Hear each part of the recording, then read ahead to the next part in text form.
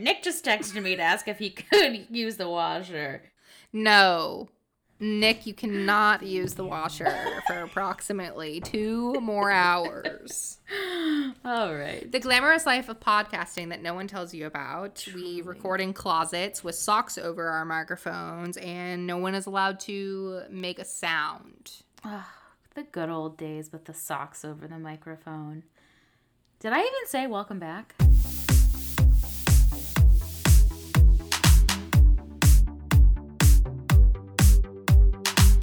Welcome back to Read It or List It. I'm Phoebe. I'm Ashley. And as you can see, we have spent the last month really fine-tuning and becoming way more professional. Yes, exactly. I'd say I miss talking to you, but like I have talked to you for the past month. I mean, consistently, annoyingly. It's just it hasn't been recorded. Well, I mean, it's like that old saying. If we talk to each other and it's not recorded, did it even happen? That's true. Unfortunately, according to my phone bill, it happens quite frequently. I know. So we literally this is what happens every time. We just hit record. We've already been on the phone for an hour and 12 minutes. Ugh. So that's an hour and 12 minutes of us just already talking about books or whatever. With multiple times being like, wait, no, I'm going to talk about this when we record.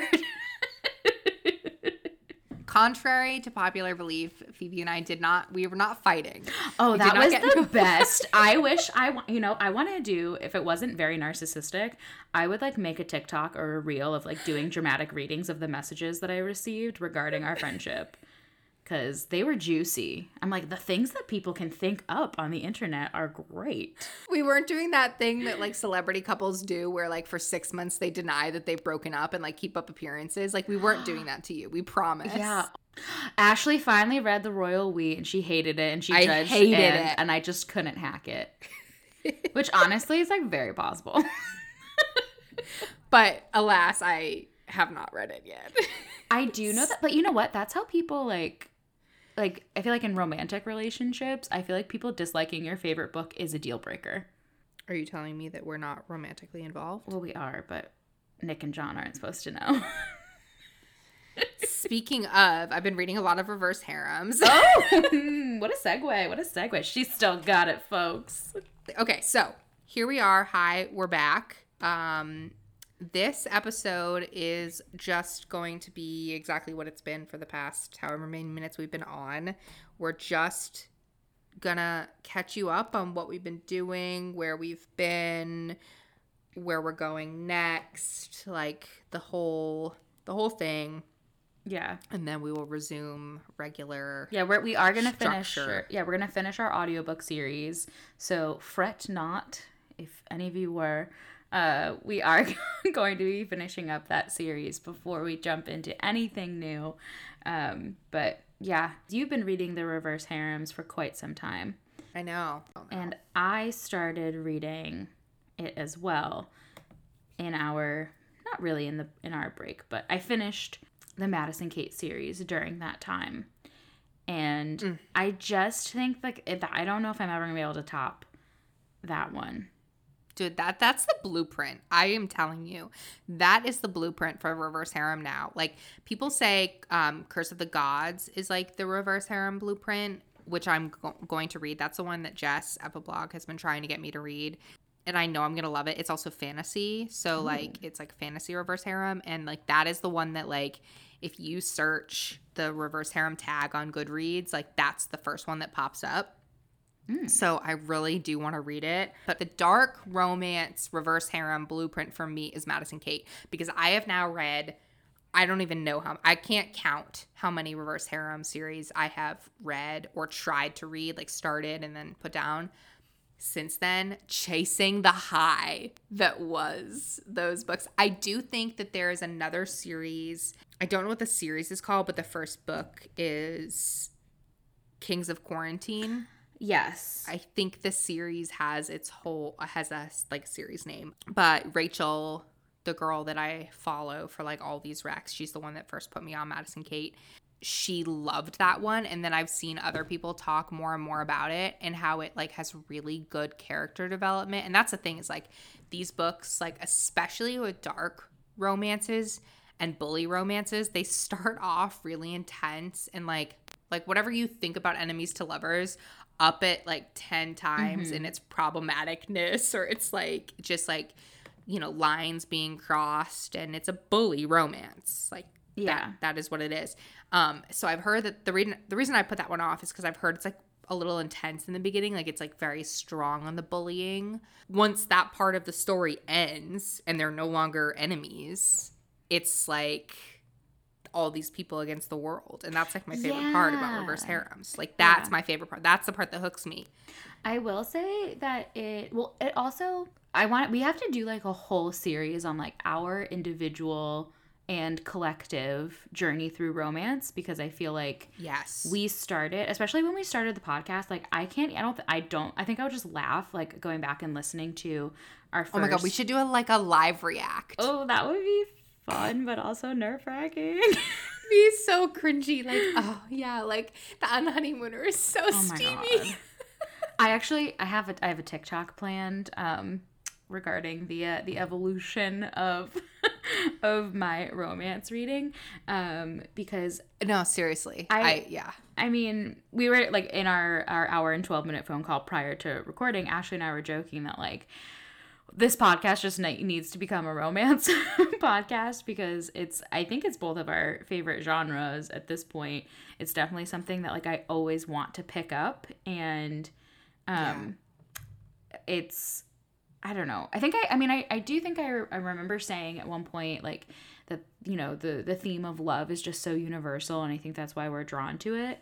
But I've been having a lot of really good conversations with people where I'm like, I just think that romance as a genre has given me like a vocabulary that I didn't know that I needed, like to discuss like my own wants, needs, desires, like all of that. And that's something that should be celebrated and not shamed. And these, especially like someone like Madison Kate as a heroine, who's just like so unabashedly like, she's just like in tune with her sexuality. She's just like in tune with her like she knows what she wants, and like not in like a I'm not like other girls kind of way. Like it's a very refreshing. She's a very refreshing main character, I personally found, and I think that is what I can't find in some other reverse harems. I think it's Madison, because the guys for the most part in a lot of reverse harems, they follow very similar tropes, because you can't have like, for a harem to work, you can't have all the guys be alphas. Like it like just physically could not work. So you've got to have somebody that you can have one, like Archer, like he's like the alpha of the group, right? You can have one, but you've got to have also like the lovable goofball type guy. You've got to have the quiet guy. You've got to have like these different, like I feel like the guys they serve a purpose. Like yes, and for her, and it's all about for like, what does Madison Kate need? What does the heroine need in this situation? And not just like in whatever they're going through, like when she's scared, like who's the one that she goes to? Like when she needs to be fired up, who's the one that she goes to? Yeah, and I find it to be very like it's very like anti-patriarchy, because it's very in a very anti-toxic masculinity, because oh my God, that's my other favorite part. Like even though we have these like alpha males and they will like they do like bicker and argue over the fact that like they are sharing a single lover. It doesn't give me that icky feeling of like your boys arguing over a girl, like you're not entitled to her, like, and it's they don't treat her like a possession. I feel like it's very refreshing, because I think you see this genre and you know what it's about, and you'd think that it could be very like demoralizing and very objectifying of the female that's in the center of it. And it's like actually the exact opposite. Yeah. Like, she controls everything. It's her choice. It's her choices. And they all like bow down to her. Yeah. She's their queen. I said this to you that, I don't read a lot of thrillers, and not a lot. I don't read any thrillers unless it's something I have to read. Right. And this had I've only read the Madison Kate series, so it's the only reverse harem series that I can speak to, but it has this level of like a thriller to it, and that's how you described the dark romance genre to me, that it's romance meets thriller.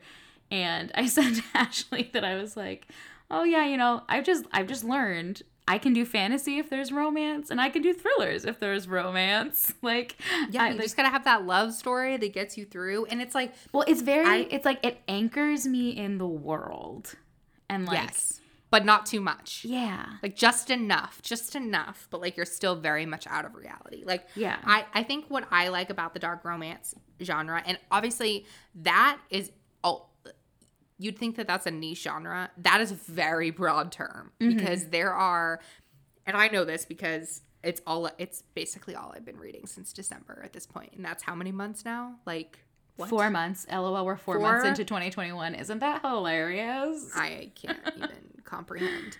But so for the past 4 months, it's basically all I've been reading. And there are so many there's so many tropes, right? Like so many subgenres of it.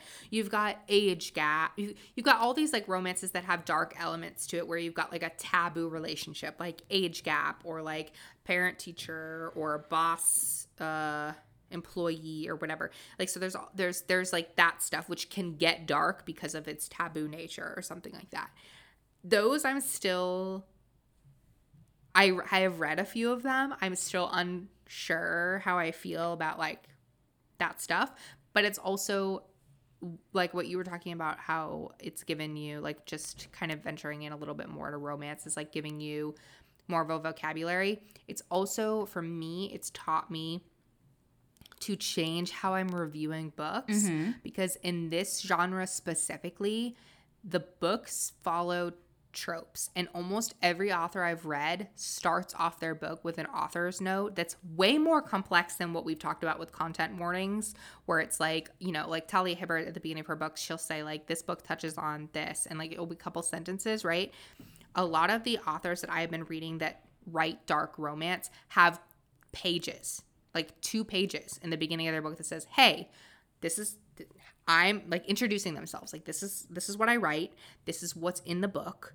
This is like, it's going to be like viewer discretion advised, basically. Like, and people will either love it, or people will find this incredible, like could find it triggering, or could just find it like so taboo that they don't want it to touch it with a 10-foot pole. And I found that all comes down to preference. And it's like, so. Ooh, I have a lot to say on this. Yeah.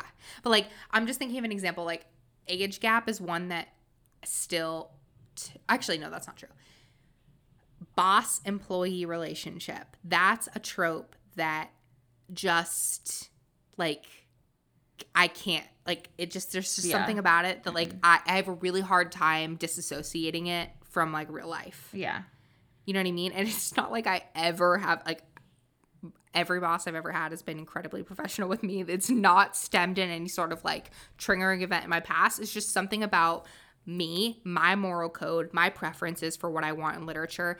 I have a hard time with that sub-genre, sub-trope. If I pick up a book, and it doesn't even have to be a dark romance. Like, there are books that I have talked about on this podcast that have that relationship that I have to like rewire my brain to be like, let's talk about this book as a book and not Ashley's own like preferences towards it. And it's like, who am I to sit there and rate or review a book lower because it has a trope that I know going into it's going to have that trope. I'm snapping. I don't know if it's registering.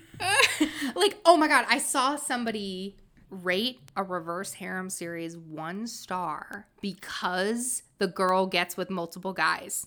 Like, ma'am, excuse me, did you read the cover? Like, it literally says reverse harem on it. Like, if you don't know what that term is, look it up. Like, and don't go, like, on bookshop.org, because when I've been linking, when I link books on my website, when you go to link Madison Kate, it says, author's note, this is a reverse harem romance, meaning the heroine has more than one love interest and more than one happily ever after. If that is not something that you enjoy, this is not the book for you. Right. And Snaps. Yeah. If you ignore that, proceed to read it, and then say this wasn't for me and dock it stars for that, like, yeah. it drives me I have crazy. a big issue with people who, especially when it comes to romance, who dock stars based off of their own individual preference. Because I read The Intimacy Experiment recently by Rosie Danan, which is the second in the Roommate companion series. Yeah. And we mentioned The Roommate in our romance version 2 series back in the fall of 2020. And The Intimacy Experiment, I didn't love the plot. I did love getting to know Naomi, but that book was finally helped me verbalize something that I've been trying to verbalize as my changes in preference, or my wait a second, how am I supposed to phrase this? As my preferences have evolved, have changed when it comes to romance. And our preferences are our opinions. Our opinions are not facts. And I truly think that it's like the only way that you can responsibly review a book is if you do it based off of facts.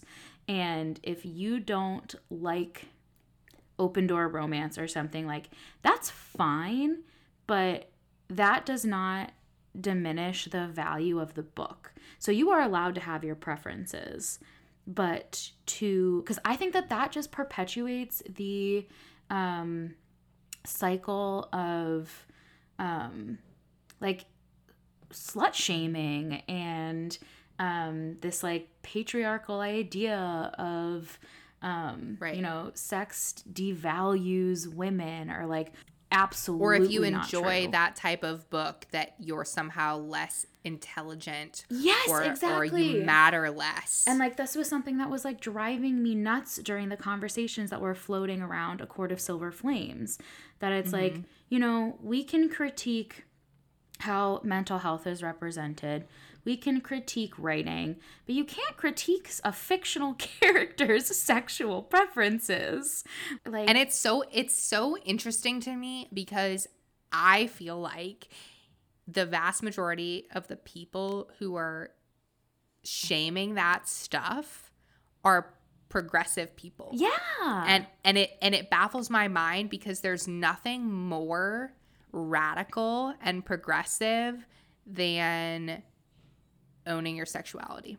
Right. So, and like if you are someone who doesn't want to openly talk about that, that's fine. Like, you don't have to. yeah, and by the same token, it's totally okay if that's not your preference and that's not what you want, and you don't. I have so many friends that are the exact opposite of me in this way. Like, they want closed door, like they want that, and that is just as valid as people who want it open door and 50 pages long. But all choices are valid. Yeah, and just because I meant that if you are someone who doesn't want to, like, because like I don't really like I'm not afraid to discuss these things, but if you don't mind open door romance, you just don't want to like advertise it, that's fine. I just think that like we need to change the tone of the conversation regarding sex and intimacy in books, because I think that it is just part of this greater issue in society. And reading The Intimacy Experiment, for some reason it was like all of the light bulbs started going off for me. And it's like, what I've come to realize is, it's like, okay, so I read Silver Flames, loved it. Silver Flames, the dining room scene in Silver Flames might as well be in every book I've read since December. Like, that is like par for the course. That is common. That is, I'm here for it. All that stuff. And people were shocked by that in Silver Flames. Now, me as a reviewer and as a friend, I know who would like the book and who would not like the book. Mm-hmm. I'm only recommending it to the people that I know that would like it. Like, I know your preference. Like, hey, I know your preferences. I know this is not the book that is going to be for you. That's a very, like, we're not talking about not being honest in your reviews. We're not talking about like leading people astray at all. We think like, I mean, I'm speaking for you, but like, I think We that agree on there's, this. yeah, like we should always be authentic when we're talking about books. I just think we need to also be really cautious of the harm in, like, I guess quantifying that preference into a star rating or like something that can actually physically hurt the author. I mean, Sarah J. Maas is not hurting for a 1-star review. I'm talking about like independent authors who like it's their first book and they like took a chance on writing something that's been a super huge passion project for them, that they're a lifelong reader of this genre, and then they're taking a chance on their first book and they see like these negative reviews that are for people that are not for that book. Like that's the stuff that I think, at least when I'm talking about, that I see incredible harm. If I read a book, if I give a chance on a book, and I've done this before, and you can go to my Goodreads and you can see, if I read a book and I did not jive with it in whatever way, I will not give it a star rating. I will say I finished it. I will not give it a star rating so it doesn't knock down like Goodreads or anything like that.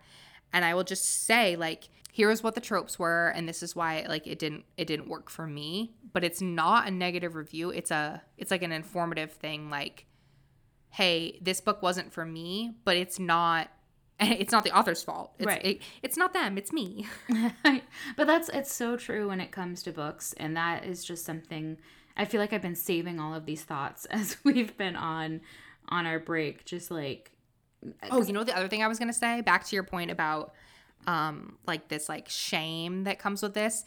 We talked about this maybe in our first romance series, but like, and we've said it, this, we're not new in saying this. This is common knowledge at this point, that the romance genre is really what keeps the publishing industry, the book industry in business. But why is it? And this is like a psychology thing that I've like thought about in the past few months. Why is it that we are like embarrassed or drawn away from the books with the half-naked people on the cover? Why is it that more people are talking about romance now that we've got this surge in illustrated covers? Like, why is that? I feel like it's because those covers, the traditional Fabio, whatever, half-naked, like guy on the front, people in various positions, it shows you what you're reading. Yep. And people are embarrassed to have them know that that's what they're reading. It's this closed door, all, no pun intended, all pun intended, I don't know, idea of like, I can only love this in secret. And I think that it's time. Make it palatable for society. Yes. Like I need to like dilute who I am and what I like to make myself more palatable to other people. And I say I'm done with that. So, like, I even did it the other day, and I'm like, I need to stop doing this. Like, the Deal, or the Off-Campus series has been a series that I, like, fell head over heels in love with, and by Elle Kennedy. And there are 2 sets of covers, and if you buy the Kindles, the set that's on cover, it's just, like, abs. Like, that's the cover. But then if you go on to, like, there's alternate covers in which it's, like, I guess like a little bit like less like risque. It's like girls on the cover instead. And it's like, I want to be able to recommend that series and not feel like, oh, don't let the cover scare you away. Like that, we should not, that should be, it's 2021. Like right. We should not be doing that. Yeah. Like, because I mean, I have been reading across the board, in the last couple of weeks. I mean, I did a couple rereads of some comfort favorites, but like, I just always come back to the fact that like, if we want, as human beings and as women, as whoever we are, if we don't want our worth determined by our bodies, why are we doing that to our books? Like, why are we determining a book's value based off of how much or how little intimacy is shown or described or whatever? Because if it's not for you, then you just put the book down. Like that's Yeah. I don't know, because like I finished the sweetest, most atmospheric YA book on Friday called Kisses and Croissants, and it takes place in Paris in July. And like I was saying to our friend Amber, by Amber Burns, who loves France, I was like, that book felt like Paris. Like, it was a YA book, but it just captured the feeling of the city. And it was a sweet YA romance. So obviously there was like nothing in it. And it's like, it was a 4-star read for me, which is the same as I rated Madison Kate. You know, like stars are so arbitrary. So like, I call them starbitrary. yeah, like why are we attaching I mean, this is a larger conversation, but it's just something that like, I don't know. It's lately it's been with the thing that just like grinds my gears, where I'm like, what do these mean? And it makes me think back to when we started the podcast, and you were like, oh, like my ratings are based off of genre. And like, so this is a 5-star romance read or a 5-star historical fiction, and like those things are so subjective. So like, why don't we just focus on the objective parts if we can? Yeah. Because or why don't we focus on the entirely subjective parts and take out any sort of objective element to it? Yeah. So take off star ratings and just be like, hey, I'm Ashley. I'm 28 years old. This is what I like. This is what I read. And here's how I felt about this book. Isn't that why we start like building relationships with other like reviewers and people online? I 100% agree. And I'm very excited to bring this energy moving forward into everything that we're going to do on Read It or List It. So that was like a lot more romance heavy than I think that we intended it to be. But like, you know, this is what we've been doing and this is where we've been. And like, I'm excited to just be back on here talking to you, you know, having conversations just like about books and like the feeling that they give us and like concentrating on that. I think that's why we started the podcast, right? Because like it's not like we very rarely talk about stars and like totally. We don't like review books in that way. We just talk about them. So. Yeah, exactly. I 100% agree. So we are so happy to be back. Like I said earlier on in the episode, we are going to be continuing our audiobook series. So that is what to look for next. And you know where to find us on Instagram at Read It or List It Pod. All of the books that we mentioned in today's episode can be found in our show notes and on readandwrite.com. And you can find us individually at Read and Write and at _shelflove_ on Instagram. And if you enjoyed today's episode, make sure to leave us a review and a rating on Apple Podcasts. Those stars do count. Those stars count, yeah. It's an easy, free way to support us, and we greatly appreciate it. Right. Thanks so much for listening. We'll see you next time.